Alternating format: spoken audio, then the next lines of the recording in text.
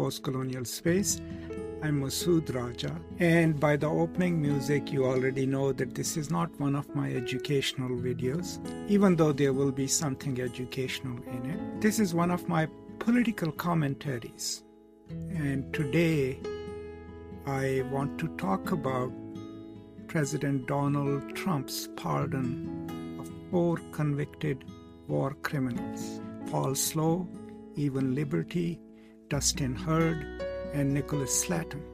These were the 4 Black Border Guards who in 2007, through their indiscriminate shooting, killed Iraqi civilians, including women and children. Now, it took a long time to prosecute them.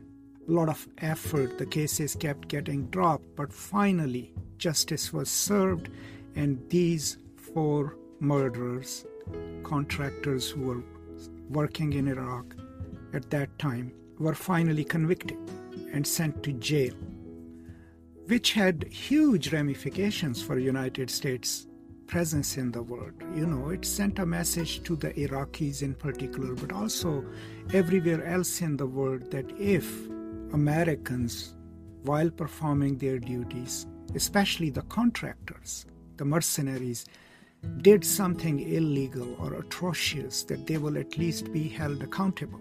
And by this single act of pardoning them, what Mr. Trump has proven yet again to a skeptical world is that when it comes to human lives, maybe the American politicians and leaders, and I don't know, maybe the American people don't really care much for lives of others, especially lives of people in war zones, if they are not Americans. And I think that's really a sad thing for America, for its standing in the world, and for its foreign policy. Now, I am not an indiscriminate critic of U.S. foreign policy. Every time I criticize United States, I always try to highlight and point out, the humanity and decencies of millions of Americans. But this act by this outgoing president, who has already lost the election, is a dangerous act. It's a tragic act, because what it says to the world is that when it comes to us and our political interests, we will even pardon those who have been convicted of committing war crimes in a U.S. court. And I think that is really sad. And this will resonate heavily and highly in Iraq. Of course, news are already coming out from the family members of those who had lost their children in that shootout. But also this will become a recruiting slogan, a recruiting event for all the terroristic and fundamentalist organizations in the world. Because, how do people recruit people to go against U.S. interest or to fight against America is by positing or showing a certain image of America in which America is unjust. It promotes wars. It promotes wars of aggression. All the list of atrocities associated with the United States and its foreign policy is mobilized to create a human subjectivity or a collective of human subjectivities who would actually fight America. I did quite a detailed analysis of it in my book on ISIS, and you're free to read it. But this is one of those instances which becomes larger than what it is, right? First of all, it is an unjust act of forgiving murderers, right? Murderers who were convincingly convicted. But then these 4 faces become the poster boys of any recruitment strategy in the world against the United States.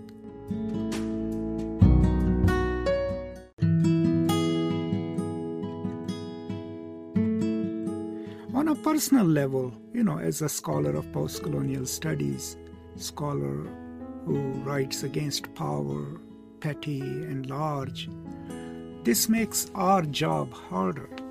Already when we are trying to share with people that there is, something decent and caring about America, we have to first get through U.S. involvement in Yemen, where because of their support of the Saudi regime, millions of people have starved, thousands have died.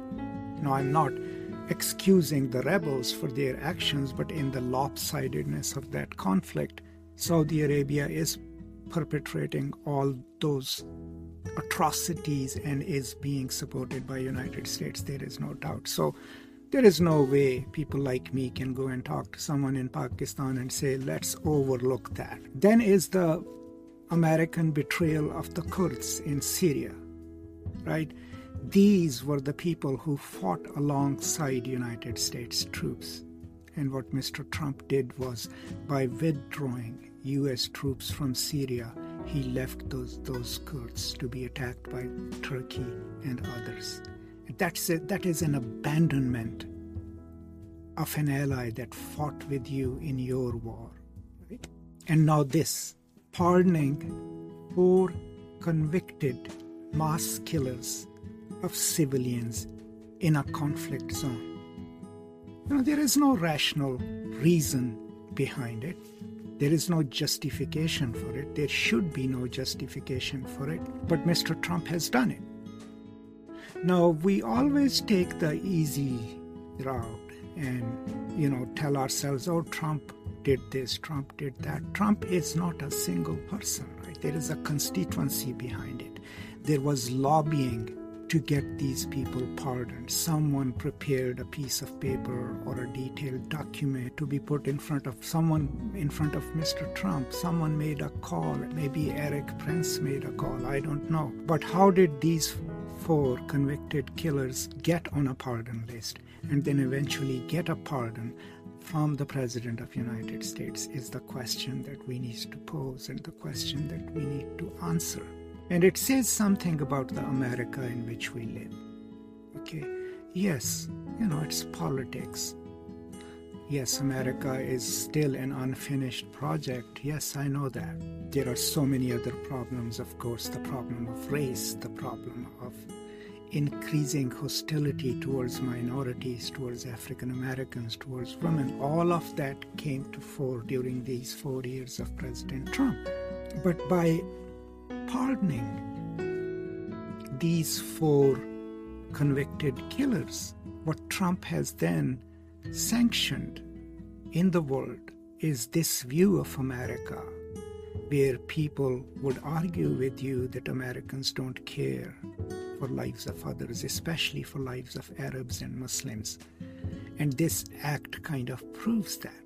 This act also proves that the American system of presidency can sometimes be so capricious that a president would do things that probably are not even in his own self-interest, but also never in the interest of the United States. But overall, this is a sad day for me as a scholar. Now, I am not an apologist for America. I am not an uncritical supporter of American foreign policy. I'm a critic of American foreign policy. But what I've always tried to do and still will do is that I don't do a monolithic, uncomplicated critique of American foreign policy, because I think I owe it to those Americans who are decent, who are humane, who are compassionate. And there are millions of them, right? And quite a few of them are my students, my friends, my family members in America.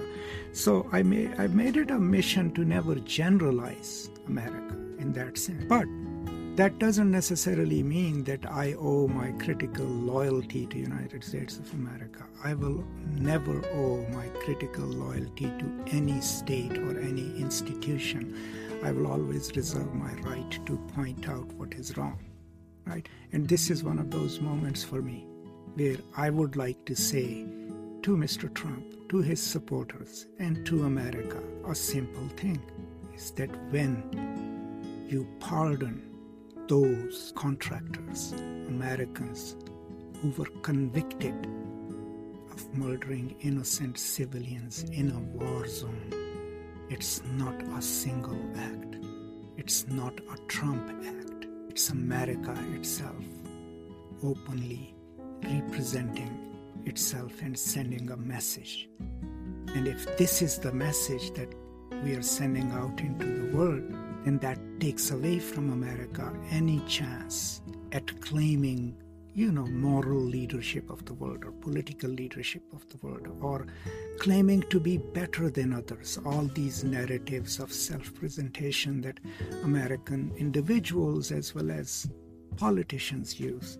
So this act, one of the many from Mr. Trump or from GOP, brings to crisis the very idea of America, or how America would like to be viewed in the world, how America would like to be received. And that is what I think everyone, American or not, should keep in mind. And we should never forget this. And we should remember these 4 criminals and the acts that they committed, so that history doesn't forgive them, even though Mr. Trump did. That is all from me. Thank you so much for being a part of my life, and thank you so much for your time. Please take care of yourselves. As always, peace and love.